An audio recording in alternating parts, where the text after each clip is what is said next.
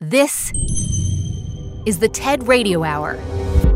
Each week, groundbreaking TED Talks. Our job now is to dream big. Delivered at TED conferences. To bring about the future we want to see. Around the world. To understand who we are. From those talks, we bring you speakers and ideas that will surprise you. You just don't know what you're going to find. Challenge you. We truly have to ask ourselves, why is it noteworthy? And even change you. I literally feel like I'm a different person. Yes. Do you feel that way? Ideas worth spreading. From TED and NPR.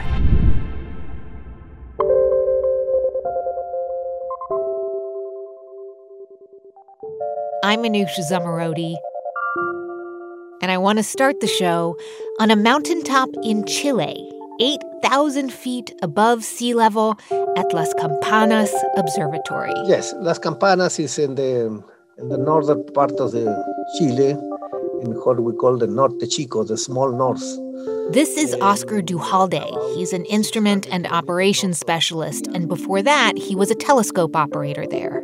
As telescope operator, I was in charge to guide the telescope during the night. On February 24th, 1987, Oscar was working his usual shift, guiding the telescope by hand, which he says is exhausting. And we start to observe about 22 hours, 21:30, 22 hours. And by 2 a.m., I say, it's enough. I deserve have a coffee at this time. So he gets his coffee and heads outside for a break. And all the sky, especially in the southern, you see a lot of stars, especially here in Chile. The sky was beautiful, like summer sky in Las Campanas. And high above, Oscar sees our neighboring galaxy, the Large Magellanic Cloud. He had spent the previous few years taking detailed images of this galaxy. For that reason, I recognize very well that part of the sky. And around the LMC, the Large Magellanic Cloud, there is only one bright star. And I use that star always for focus the telescope. But when Oscar looks up this time, something is different. Immediately, I recognize a new star there that I was sure wasn't there before. A new star. So Oscar tells Barry Medor, one of the astronomers, about it, and then realizes it actually may be a supernova, an exploding star. Barry looked at me and said, Oscar, a supernova at the LMC? I said, well, it's difficult, but not impossible. So you actually spotted a supernova just by looking up into the sky, no telescope.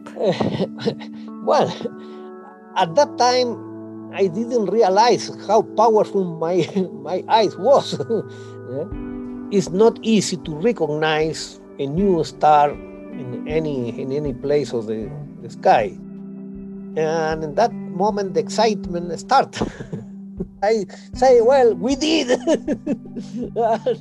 Oscar became the only living person on the planet to discover a supernova with the naked eye, our oldest tool for peering into the universe. For millennia, people have been studying the stars with the naked eye.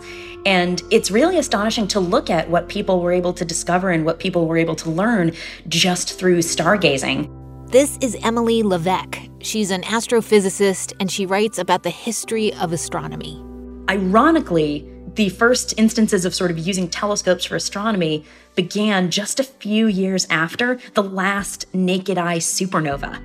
There was a naked eye supernova in 1604, and just a few years after that, we started using telescopes to study the universe, and then it was 300 odd years later in 1987 when Oscar Duhalde saw another naked eye supernova, and now we had these beautiful modern telescopes at our disposal to try and study it. So you can see why that would have been such an exciting discovery when it happened. Our senses can only take us so far in understanding the world around us. But with the right tools, we can look further, see deeper, and push past those limits. We can venture into uncharted territory. Are we alone in the universe? And ask questions we didn't even know we had. Where did we come from? Where is the universe going? What is our place in it? Because sometimes big discoveries only happen if we're willing to fall down the rabbit hole. I just about fainted, I feel like. Give us something to reach for. I think we could talk about the human mind, the unconscious, as the final frontier. And something to dream of. So today on the show, we're traveling through the looking glass to explore strange new worlds using telescopes, microscopes, and even our unconscious minds. But first, back to Emily Levesque. She says that long before Oscar Duhalde spotted the supernova with his naked eye, astronomers were using something almost as primitive to make sense of the sky: small plates of glass. Astronomers were using these very delicate glass plates to capture images from telescopes. The plates were chemically treated so they would respond to light. And then when you loaded one of these plates into a telescope's camera and opened the shutter, you would get this exquisite little black and white image of whatever the telescope was pointed at. Needless to say, these fragile pieces of glass were pretty hard to work with. Astronomers would mess with the chemical treatment that dictated how the plates responded to light. They would slice them down to size to fit into the cameras. They would do all this work in the dark because once you expose a plate to light, it starts to darken. But scientists made huge discoveries with these glass plates, including one in 1923 by someone you may have heard of before, Edwin Hubble. Most people know the name Hubble because of our wonderful space telescope that we have right now. But Edwin Hubble was an astronomer in the first half of the 20th century, and one of his biggest discoveries was that there are other galaxies beyond our own. Early in his career, sort of early in Hubble's time, we thought that our galaxy, the Milky Way, was possibly the whole universe. And Hubble got observations of one of our neighboring galaxies, the Andromeda Galaxy, with glass plates. At the time, Andromeda was referred to as the Great Andromeda Nebula, and people weren't quite sure what it was. And Hubble's observations with glass plates meant that he was able to estimate the distance to Andromeda and demonstrate that it must be incredibly far away. It had to be another galaxy. So Hubble made this discovery almost 100 years ago. But the images that we have of Andromeda today, they are so different. They are so detailed compared to when we had to use those glass plates, right? Yeah. So if you Google it, you can actually probably find a picture of the glass plate that Hubble used to make his discovery. And if you look at that plate, you can see these sort of wisps of spiral arms and this hint of what we know today looks like a galaxy. But if you just look up a big modern photograph of Andromeda, you'll probably see observations with the Hubble Space Telescope. So a very different type of Hubble observation.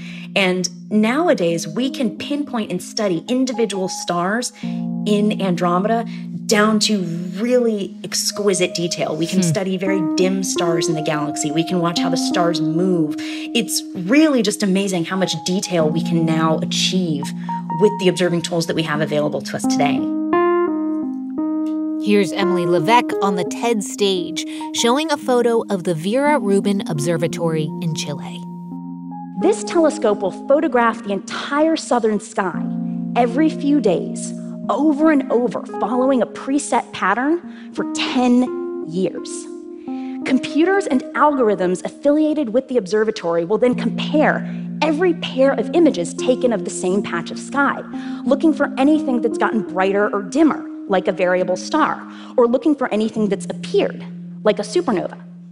Right now, we discover about 1,000 supernovae every year.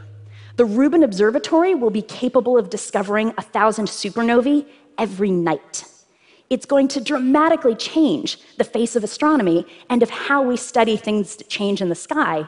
And it will do all of this largely without much human intervention at all. It will follow that preset pattern and computationally find anything that's changed or appeared. So it sounds like telescopes today almost remove all of the human aspects of stargazing. But Oscar Duhalde used the most basic tool available, his eyes.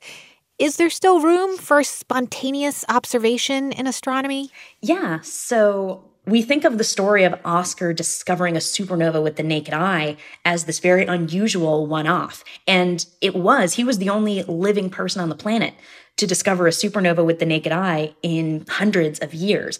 But naked eye astronomy can still sometimes be kind of cool. And the best recent example of this is actually something that happened about a year and a half ago to the star Betelgeuse. So a lot of people know Betelgeuse. It's the bright red star in one of the shoulders of the constellation Orion. And in the fall of 2019, Betelgeuse started to get dramatically dimmer to the point where you could notice it with your naked eye.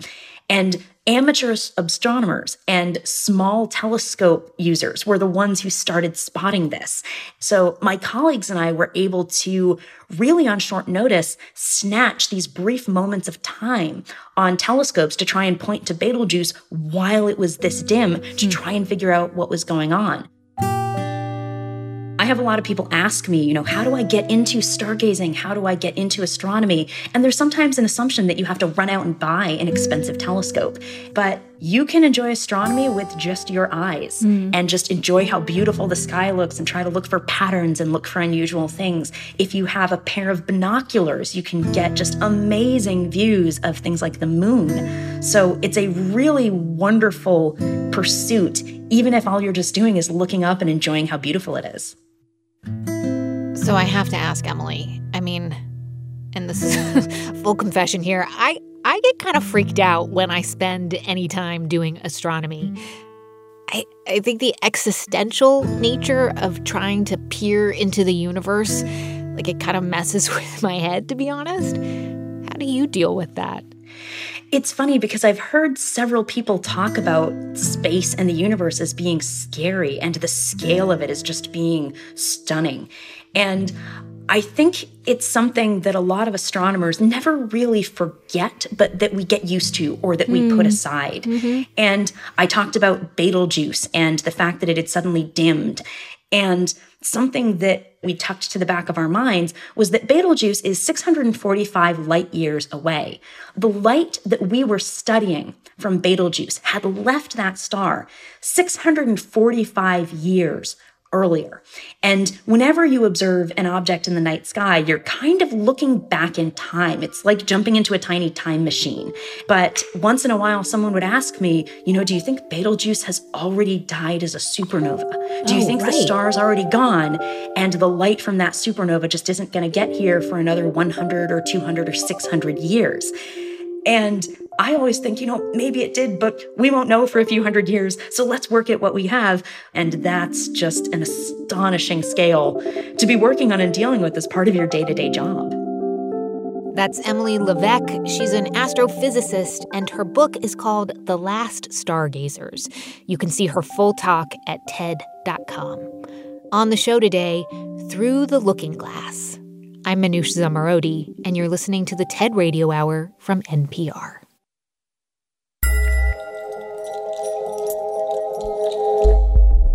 Hey everyone, just a quick thanks to our sponsor, Fundrise. With a track record of earning consistent income and long-term appreciation, successful investors have powered their portfolios with private real estate for decades.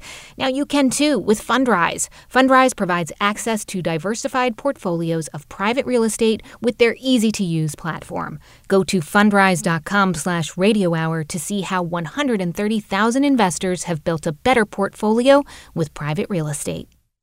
This message comes from NPR's sponsor, HubSpot. Are you spending more time managing your CRM than connecting with your customers? HubSpot wants to change that. Its powerful CRM platform makes it easy to create better customer experiences.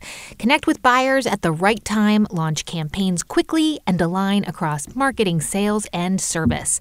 And with access to educational content and hundreds of app integrations, you'll have everything you need to scale your company without complexity. Get started at HubSpot.com. On NPR's Consider This podcast, we don't just help you keep up with the news, we help you make sense of what's happening. Like what the case about George Floyd's killing means for the ongoing fight for racial justice, or how to best navigate a pandemic that's changed life for all of us. All of that in 15 minutes every weekday. Listen now to Consider This from NPR. It's the TED Radio Hour from NPR. I'm Manoush Zomorodi. Today on the show, we are venturing through the looking glass, extending our perception and exploring strange new worlds, including here on Earth. So when you land on the packed snow runway in McMurdo, you don't see anything. It's just snow. So there's no trees, there's no bushes, there's no grass, there's none of that. Most people think of Antarctica as really desolate. You know, it's covered with over a mile of ice in many locations. It's the coldest continent. It's also extremely dry. It's a polar desert. But the thing that I feel like a lot of people don't know about Antarctica is that it's really brimming with life in a lot of different locations. It's just that most of it is invisible to us.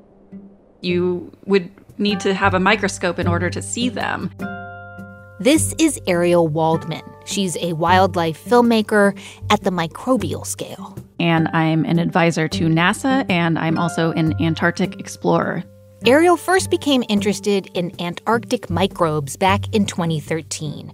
She was working with NASA, and she met astrobiologists who study Antarctica's extreme conditions and the life forms that actually thrive there. I had learned that a lot of biologists go to Antarctica, but they very rarely ever take any photos or videos of the creatures that they study there. And so I kind of saw an opportunity to really help both scientists and help people, you know, around the world actually get to see all this amazing stuff. So that realization, that is what inspired you to basically become the first filmmaker to document these hidden ecosystems. But how did you go from that inspiration to making it happen? That could not have been easy. Going to Antarctica just required a lot of preparation. I prepared for months. And this was after it took me 5 years of applying to go to Antarctica and working towards becoming a wildlife filmmaker at the microbial scale. And so I was self-taught in microscopy, and then I ended up joining the San Francisco Microscopical Society, which I am now the president of. Super geeky. Whoa. So you had to become an expert microscopist. Am I saying that right? Yes, exactly. And so do you remember what it was like when you first got to put a sample under the microscope in Antarctica and peer into this tiny alien world for the first time? Yeah, I just about fainted, I feel like. The very first sample I got to look at was from divers who had gone under the sea ice. And I had an idea of like a few of the different critters that I was going to see.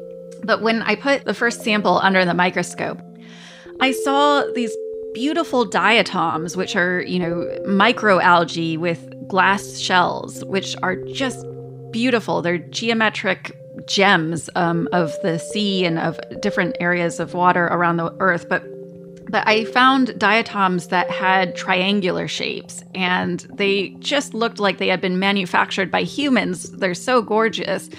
And I don't know. It's hard to put it into words just how excited I was. Okay, so talk us through it. Like, what was the plan for you and your trusty microscopes?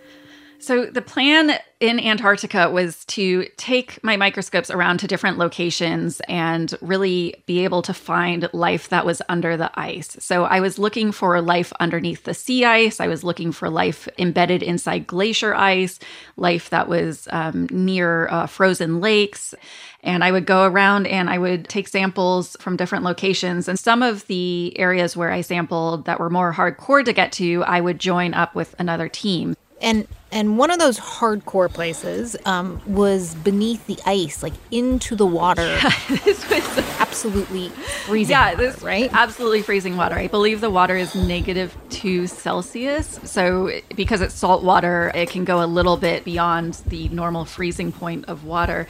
And there are divers in Antarctica that regularly go down under 9 feet thick of sea ice and explore the ocean down there. It's really amazing. I was watching these divers going like, why would anyone want to do that? Yeah. That is freezing cold. Like there's nothing that can be that worth it. But thankfully, there's this metal tube that McMurdo Station puts into the ice. And you can crawl down this tube. And at the bottom of this tube, you're embedded between the sea ice and the sea floor. So you're kind of floating there, so to speak, with windows where you're able to see all of the life on the sea floor. And you can hear all of these amazing Weddell seals, which sound like synthesizers all around you. It's really magical, and it really changed my perspective on why anyone would ever want to be a diver in Antarctica.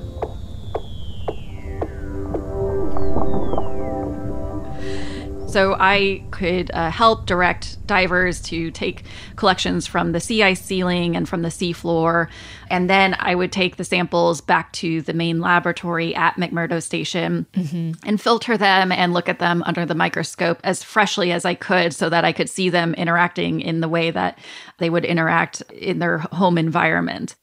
So tell us about the microbes that you found and the footage that you took of them. We're actually going to look at them and describe some of them here. And the first one is a tardigrade. Ariel, what is a tardigrade? So a tardigrade is also known as a water bear or sometimes even a moss piglet. And they are tiny microscopic animals. They are actually animals. They have 8 legs.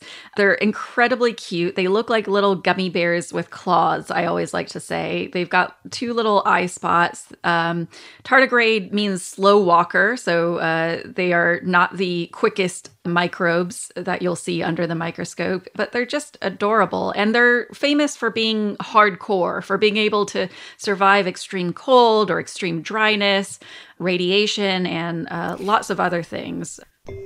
It looks like to me, okay, yes, a gummy bear. You say gummy bear. I think it also looks like a manatee with 8 arms, but then see-through and microscopic. And it's just kind of moving around with its little arms. What is it doing? Yeah, so the little claws on tardigrades are really good at going through moss. So their most common environment that you'll find these tardigrades in is moss. And those claws allow them to be really nimble. But when you put one on a glass slide, it has trouble. It's kind of like a ice skating rink for it. So what you're seeing is a tardigrade which is able to navigate through moss fairly easily, but once it tries walking over the glass, it slips and slides and has trouble getting traction. Wow, so much going on for the little tardigrade. Okay, so let's take a look at the next one. I'm just going to describe it. It's kind of oblong, translucent, with what looks like these little green, beach balls kind of moving around inside of it. Oh, and it's moving a bit. It's got a little shimmy. What is happening here, Ariel? Who is this? Yeah, so this is a ciliate. It's a type of protist. And protists, they're not animals, they're not plants, and they're not fungi. They are their own thing. And you saw it just here. Poop out like a little piece of stuff from its stomach. It pooped. What? This is what I love about ciliates. They're called ciliates because they have cilia on their outside, which just means little fringy bits that are like little hairs that they use to get around and feel for food and other things like that. But the thing I love about ciliates is that you can see their entire digestive system. Pretty much it's just a circle of digestion that you're looking at. Yeah. Earlier in the show, we spoke to Emily Levesque. She's an astronomer.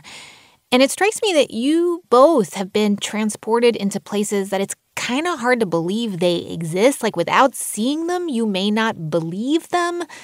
Is that what happened to you with this project? I feel like it did. I feel that, it's the same as a telescope. It really shows you another world. But I think microscopes even more so, because this is the world that you already live in. So instead of showing you this faraway distant planet and imagining what that is like, you already know what Earth is like. It's just that you don't know that you're walking by entire zoos of tiny animals every day. Tardigrades, while they're famous for surviving these extreme environments, they live in moss everywhere across the planet. So every single sidewalk crack that you walk by that has a little piece of moss embedded inside it, there's most likely a lot of tardigrades in there. And this is what I love about microscopes, is really it gives you much more insight into your experience as a human on Earth, which is a pretty amazing planet when you study space.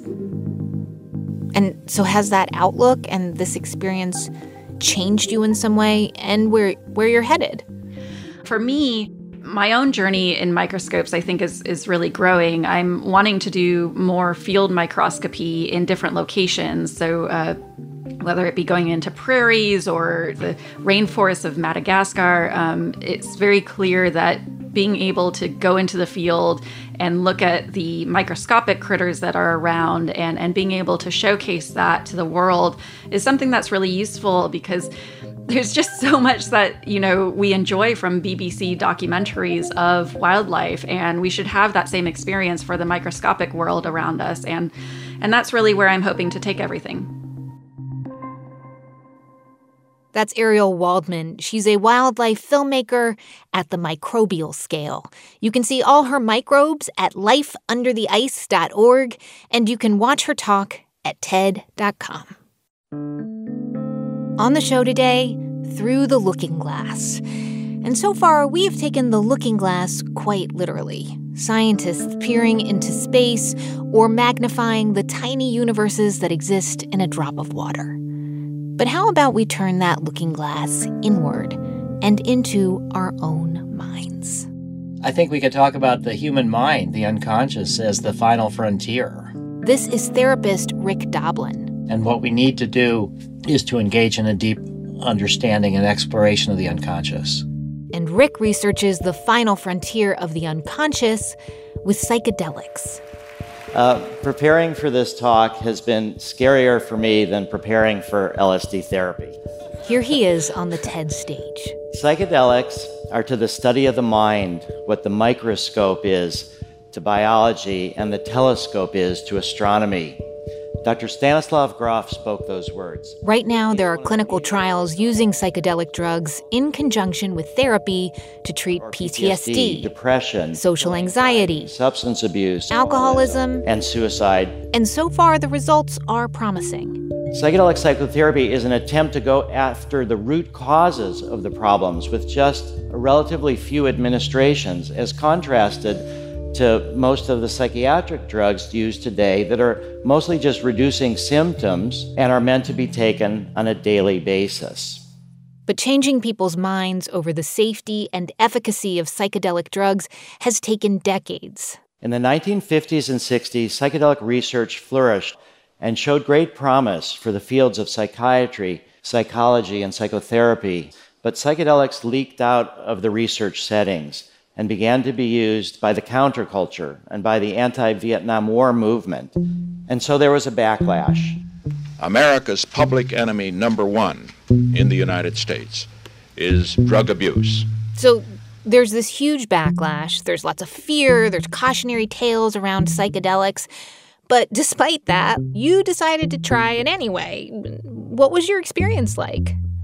Well, I felt like this experience opened me up to emotions.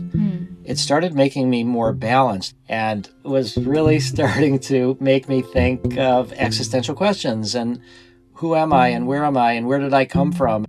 When you shift from your ego orientation, where you don't see things from your individual perspective so much, you're more a sense of the group and of how we're all interconnected. And this is only a few years after we had the first images of the Earth from space. Mm-hmm. And so my kind of awakening to psychedelics was, you could say, humanity's awakening to our place in the universe. Mm-hmm. And so this was like a drowning sailor in a crazy world finding this life preserver, which for me was LSD. So there probably were a lot of college students who dropped acid and then went on to live a life, but you actually decided to dedicate your life to researching the effects of various different psychedelics on people's mental health. Tell me, how did that happen? Well, when I had this experience with psychedelics and thought, just in the early stages, this could be a contribution to helping people overcome their sense of separateness and to build a healthier world, I thought, this is what I want to do. And so that's where at age 18, I decided to go through my own psychedelic therapy, become a psychedelic therapist, and try to bring back psychedelic research. Rick started down a long path to become a psychedelic-assisted psychotherapist. But he realized his dream couldn't come true if these drugs were illegal. And so he founded a group to help legalize psychedelics for medicinal use. Just a warning, parts of this next story may be hard to hear.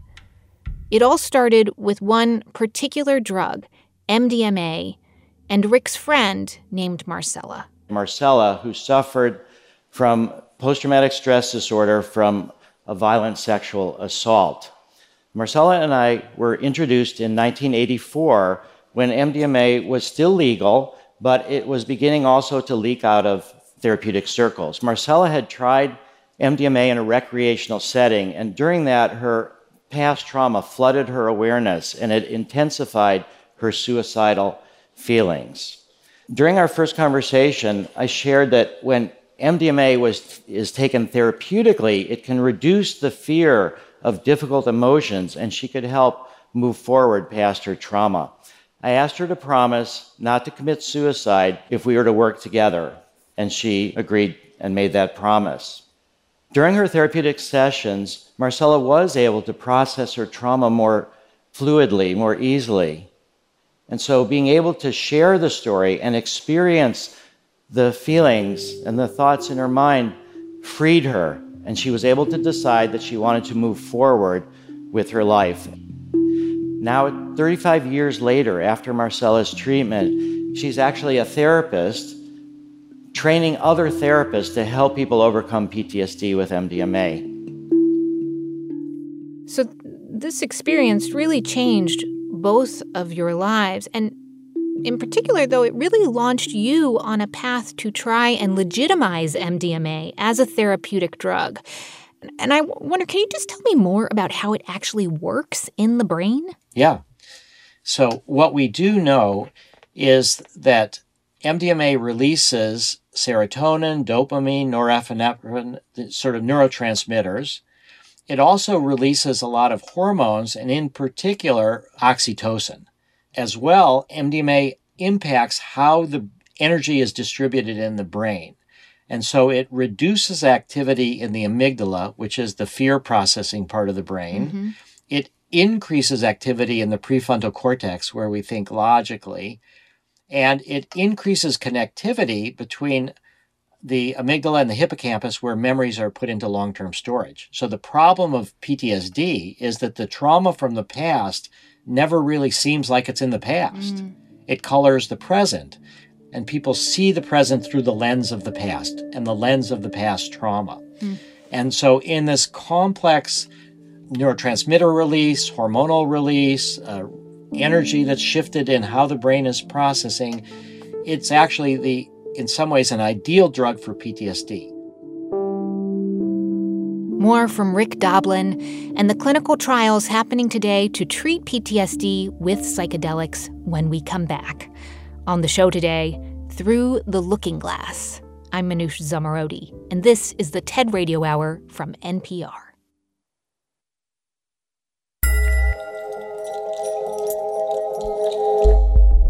This message comes from NPR sponsor Bose, introducing Bose Sleep Buds 2, tiny wireless earbuds designed just for sleep. For over 50 years, Bose has been dedicated to creating better listening experiences with their audio systems, speakers, and noise-canceling headphones.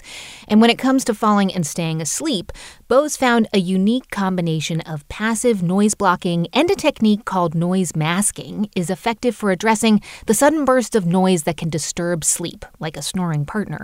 While comfortable earbuds passively block noise, masking works by introducing a soothing, desirable sound, like white noise, to help the brain ignore unwanted noises. To learn more about Bose Sleep Buds and their noise masking technology, visit bose.com/NPR.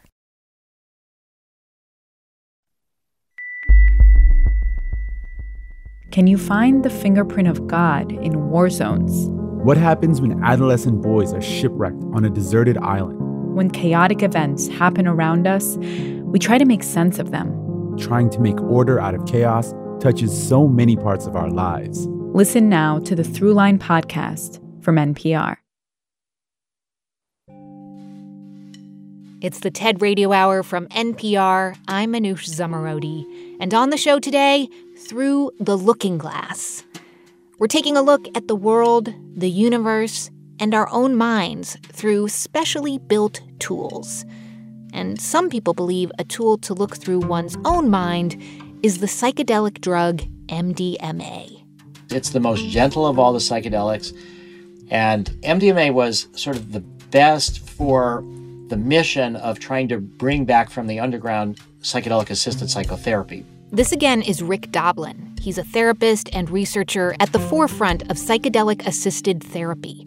Rick and his team have spent decades running clinical trials and crafting therapies using MDMA to treat PTSD.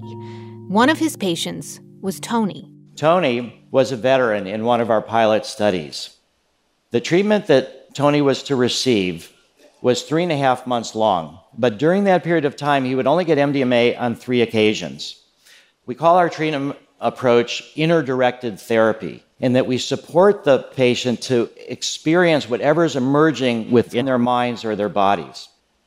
During Tony's first MDMA session, he lay on the couch, he had eye shades on, he listened to music, and he would speak to the therapist whenever he felt that he needed to. In a moment of calmness and clarity, Tony shared that he had realized that his PTSD was a way of connecting him to his friends. It was a way of honoring the memory of his friends who had died. He was able to shift and see himself through the eyes of his dead friends, and he realized that they would not want him to suffer, to squander his life. They would want him to live more fully, which they were unable to do. And so he realized that there was a new way to honor their memory, which was to live as fully as possible. That was 7 years ago. Tony is still free of PTSD and is helping others less fortunate than himself in Cambodia. I mean, it's an incredible story, but, was Tony a special case? How has the program done overall? What is the success rate? So in phase 2, we looked at the control groups, and what it turned out is that 23% at the 2-month follow-up no longer qualified for a diagnosis of PTSD with therapy, basically. But when we add MDMA to the mix, now 56% no longer have PTSD. But even more important than that is the 12-month follow-up. And at the 12-month follow-up, 2/3 no longer had PTSD. Okay, so you've seen it work in a therapeutic setting. But that doesn't mean that it would work for everyone or that there aren't any risks involved, right? Yeah. So I think that psychedelics have a role to play in the survival and thriving of humanity, but it doesn't mean everybody should take them. And it also doesn't mean that psychedelics are the only way to get to these experiences. So I think one of the big mistakes of the 60s was that the advocates said, I've taken psychedelics, I know more than anybody. Unless you've taken psychedelics, you don't really know what's going on, and exaggerated the benefits and minimized the risks. In the face of the government that was getting more and more scared about psychedelics and counterculture, they were denying the benefits, suppressing the research, and exaggerating the risks. Okay, so then what would you say is the biggest hurdle for you right now, Rick? Like, is it to be able to get MDMA into the hands of therapists and then to patients? Is it still regulations and the government? Well, in the process of this, we have basically changed the attitudes of regulators. They actually would like us to succeed. I think the biggest concern that we have now is public education. It was the public fear in the 60s and 70s that led to the wiping out of psychedelic research around the world. The regulators were following sort of the attitudes of the public who got frightened about problem use of psychedelics. But there's a general sense now that we are in the midst of a massive crisis of opiate overdoses, fentanyl overdoses, alcoholism, deaths of despair.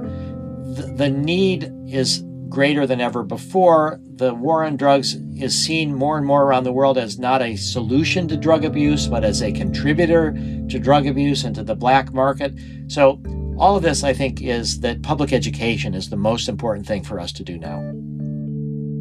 I'm proud to say that we have now initiated our phase 3 studies. And if approved, the only therapists that will be able to directly administer it to patients are going to be therapists that have been through our training program, and they will only be able to administer MDMA under direct supervision in clinic settings. We anticipate that over the next several decades, there will be thousands of psychedelic clinics established at which therapists will be able to administer MDMA, psilocybin, ketamine, and other psychedelics to potentially millions of patients. And now, if you all just look under your seats, just joking. Thank you. That's Rick Doblin. He's founder of the Multidisciplinary Association for Psychedelic Studies. You can see his full talk at TED.com.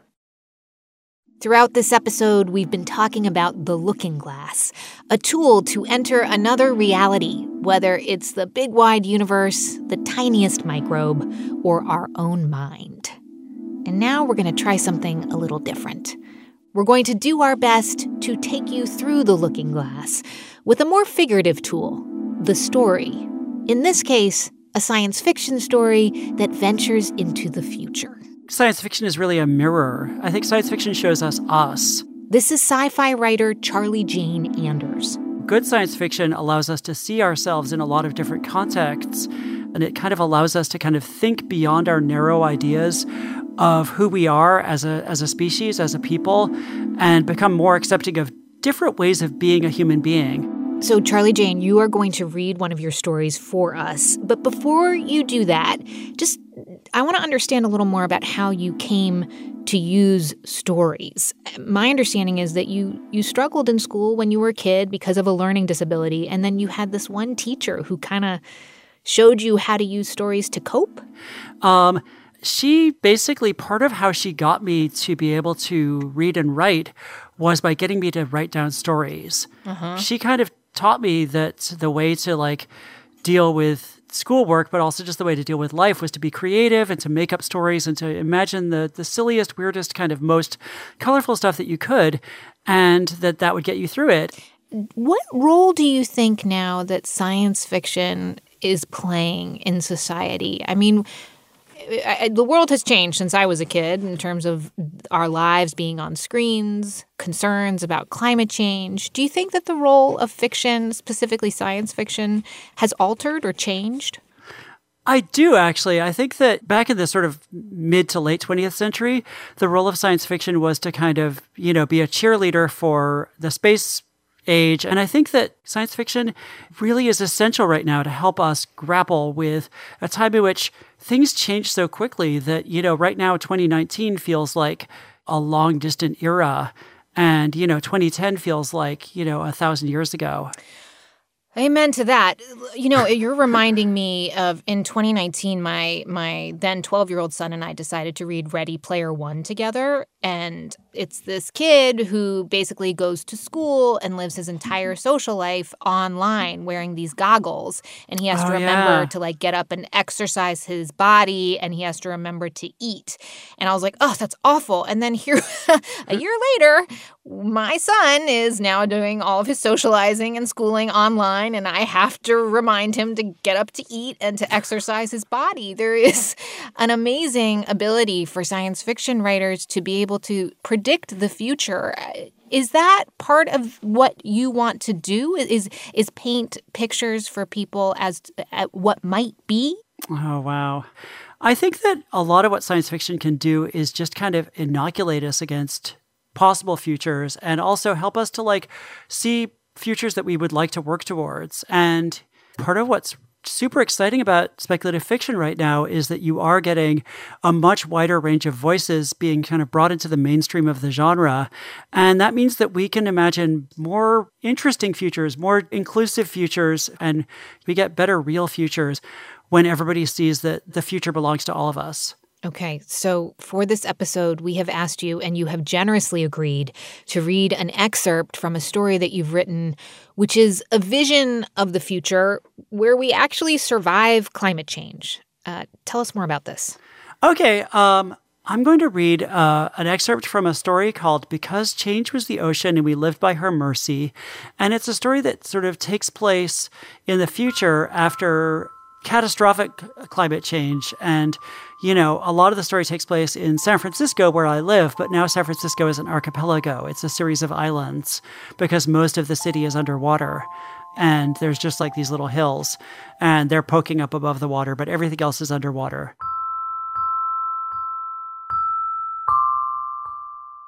I couldn't deal with life in Fairbanks anymore. I grew up at the same time as the town, watched it go from regular city to mega city as I hit my early 20s. I lived in an old, decommissioned solar power station with 5 other kids, and we tried to make the loudest, most uncomforting music we could with a beat as relentless and merciless as the tides. We wanted to shake our cinder block walls and make people dance until their feet bled. But we sucked. We were bad at music and not quite dumb enough not to know it.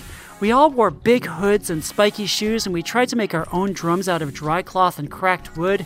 We read our poetry on Friday nights. There were book houses along with stink tanks where you could drink up and listen to awful poetry about extinct animals. People came from all over because everybody had heard that Fairbanks was becoming the most civilized place on Earth, and that's when I decided to leave town. I had this moment of looking around at my musician friends and my restaurant friends and our cool little scene and feeling like there had to be more to life than this. I hitched a ride down south and ended up in Olympia at a house where they were growing their own food and drugs and doing a way better job with the drugs than with the food. We were all staring upwards at the first cloud anybody had seen in weeks, trying to identify what it could mean. When you hardly ever saw them, clouds had to be omens. We were all complaining about our dumb families, still watching that cloud warp and contort, and I found myself talking about how my parents only liked to listen to that boring boo-pop music with the same 3 or 4 major chords and that cruddy AAA, BBB, CDE, CDE rhyme scheme, and how my mother insisted on saving every scrap of organic material we used and collecting every drop of rainwater. It's pathetic is what it is. They act like we're still living in the Great Decimation. They're just super traumatized, said this skinny gender freak named Julia who stood nearby holding the bong. It's hard to even imagine. I mean, we're the first generation that just takes it for granted that we're going to survive as like a species. Our parents, our grandparents, and their grandparents, they were all living like every day could be the day the planet finally got done with us. They didn't grow up having moisture condensers and mycoprotein rinses and skin sus. Yeah, whatever, I said. But what Julia said stuck with me because I had never thought of my parents as traumatized. I always thought they were just tightly wound and judgy. Julia had these 2 cones of dark twisty hair on her head and a red pajama suit, and Z was only a year or 2 older than me but seemed a lot wiser. I want to find all the music we used to have, I said. You know, the weird, noisy shit that made people's clothes fall off and their hair light on fire. The rock and roll that just listening to it turned girls into boys. The songs that took away the fear of God. I've read about it, but I've never heard any of it, and I don't even know how to play it. Yeah, all the recordings and notations got lost in the dataclysm, Julia said. They were in formats that nobody can read, or they got corrupted, or they were printed on these discs made out of petroleum. Those songs are gone forever. I think they're under the ocean, I said. I think they're down there somewhere. Something about the way I said that helped Julia to reach a decision. Hey, I'm heading back down to the San Francisco archipelago in the morning. I got room in my car if you want to come with. Julia's car was an older solar model that had to stop every couple of hours to recharge, and the self-driving module didn't work so great. My legs were resting on a pile of old head mods and biofills, plus these costumes that everybody used a few summers earlier that made your skin turn into snakeskin that you could shed in one piece. So the upshot was, we had a lot of time to talk and hold hands and look at the endless golden landscape stretching off to the east. Julia had these big, bright eyes that laughed when the rest of her face was stone serious, and strong, tentative hands to hold me in place as she tied me to the car seat with fronds of algae. I had never felt as safe and as dangerous as when I crossed the wasteland with Julia. We talked for hours about how the world needed new communities, new ways to breathe life into the ocean, new ways to be people. By the time we got to Bernal Island and the wrong-headed community, I was in love with Julia, deeper than I'd ever felt with anyone before. Julia up and left Bernal a week and a half later because Z got bored again and I barely even noticed that Z was gone. By then, I was in love with 100 other people and they were all in love with me. Bernal Island was only accessible from one direction, from the big island in the middle, and only at a couple of times of day when they let the bridge down and turned off the moat. After a few days on Bernal, I stopped even noticing the other islands on our horizon, let alone paying attention to my friends on social media talking about all the fancy new restaurants Fairbanks was getting. I was constantly having these intense, heartfelt moments with people in the wrong-headed crew. The ocean is our lover. You can hear it laughing at us. Gioconda was sort of the leader here. She sometimes had a beard and sometimes a smooth, round face covered with perfect, bright makeup. Her eyes were as gray as the sea and just as unpredictable. For decades, San Francisco and other places like it had been abandoned because the combination of seismic instability and a voracious, dead ocean made them too scary and risky. But that city down there, under the waves, that had been the place everybody came to from all over the world to find freedom. That legacy was ours now. That was author Charlie Jane Anders reading an excerpt from her upcoming short story collection, Even Greater Mistakes. Her next novel is called Victories Greater Than Death, and it comes out in April. You can see her talk at TED.com. Thank you so much for listening to our show this week, Through the Looking Glass. To learn more about the people who were on it, go to ted.npr.org. And to see hundreds more TED Talks, check out TED.com or the TED app.